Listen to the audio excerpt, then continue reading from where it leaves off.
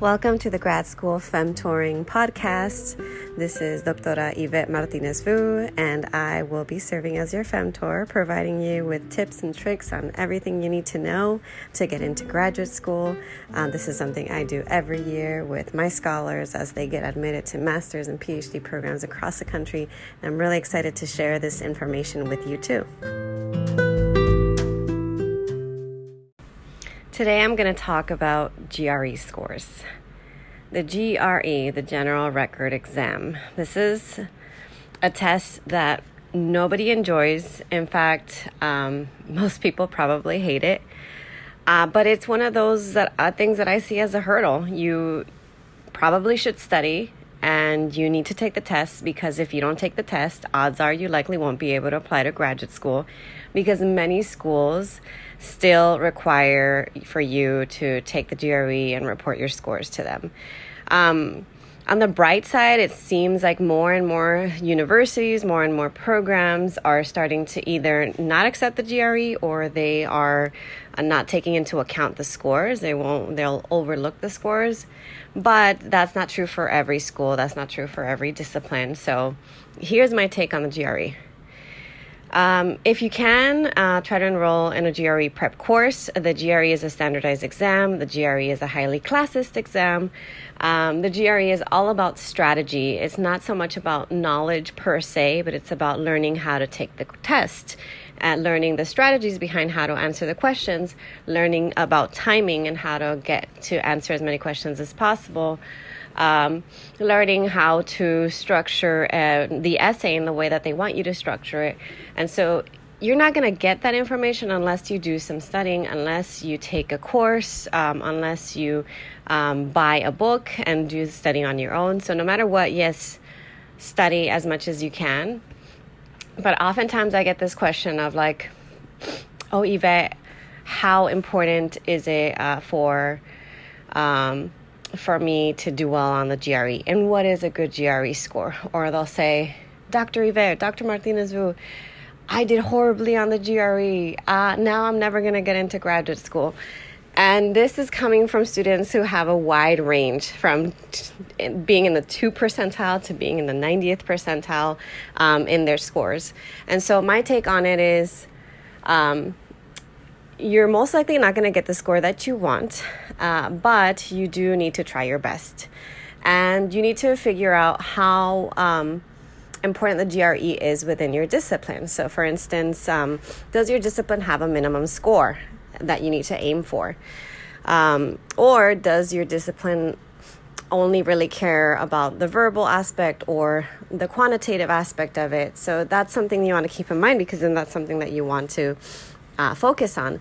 The other thing is there are still schools that look at your GRE score and will provide funding opportunities, fellowships, etc. for folks who do score well on the GRE. So you do have an incentive to do well. You shouldn't just completely bomb it and not worry about it. But at the same time, disciplines like anthropology most likely will not take too much into account your GRE score, because they're going to care more about everything else as part of your application package, especially your statements, especially your research experience.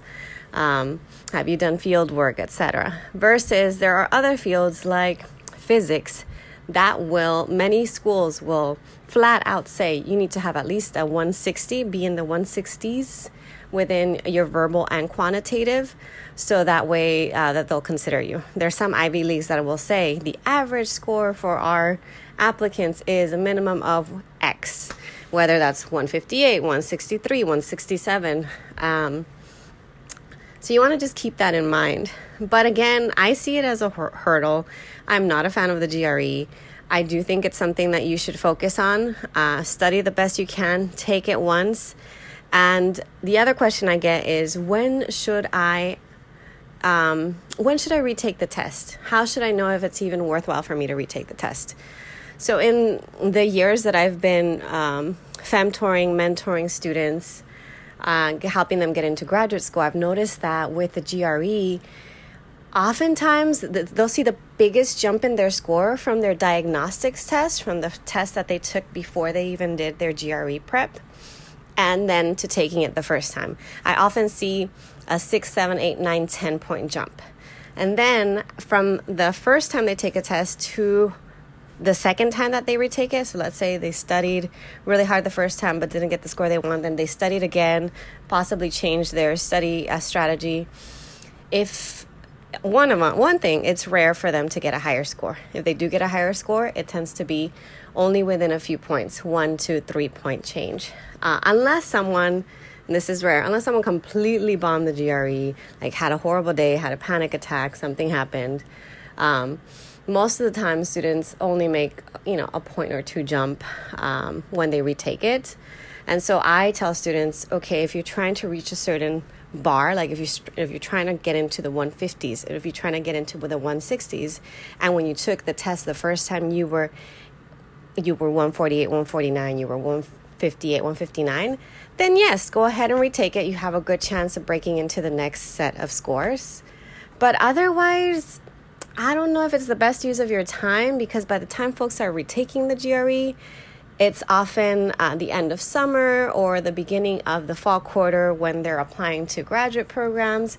And at that point, you really should be focusing on strengthening the other components of your application. You got to strengthen your personal statement, your statement of purpose, your writing sample. You got to get those letters of rec. There's so much for you to do just to keep track of your applications, that then studying for the GRE will be a distraction from your grad school apps, and then your grad school apps will be a distraction from you fully studying for the GRE. So I guess, long story short, what I want to say about the GRE is that nobody enjoys this test. Most of us that work in higher education are not a fan of the GRE. If it were my choice, I would ban the GRE. It would not be a thing, because why should you have to spend all that money studying for an exam that studies have shown has no relevance, shows no indication of how successful you'll be in graduate school. But at the end of the day, it does exist. You do have to take it, do your best, but then whatever score you get, unless you're trying to break into a certain range, you're most likely going to be okay. I've seen all kinds of things happen. I've seen folks with very low GRE scores get into top 10 schools. I've seen folks with very high GRE scores only get into one or two schools and maybe not their top schools. So you never really know. What matters most is making sure the entire application package is strong and not just one thing. So if you try to get a perfect GRE score, but you don't really focus on your essays, I'm sorry, but odds are you're probably not going to get into every single school you apply to. So take the test, study as much as you can, do your best, but after that, you can let it go and move on to the other components of your application. I hope that this was useful for you, and I wish you the best of luck as you study and take this. Thank you so much for joining me in the Grad School Femme Touring podcast. Again, this is Dr. Yvette Martinez-Vu.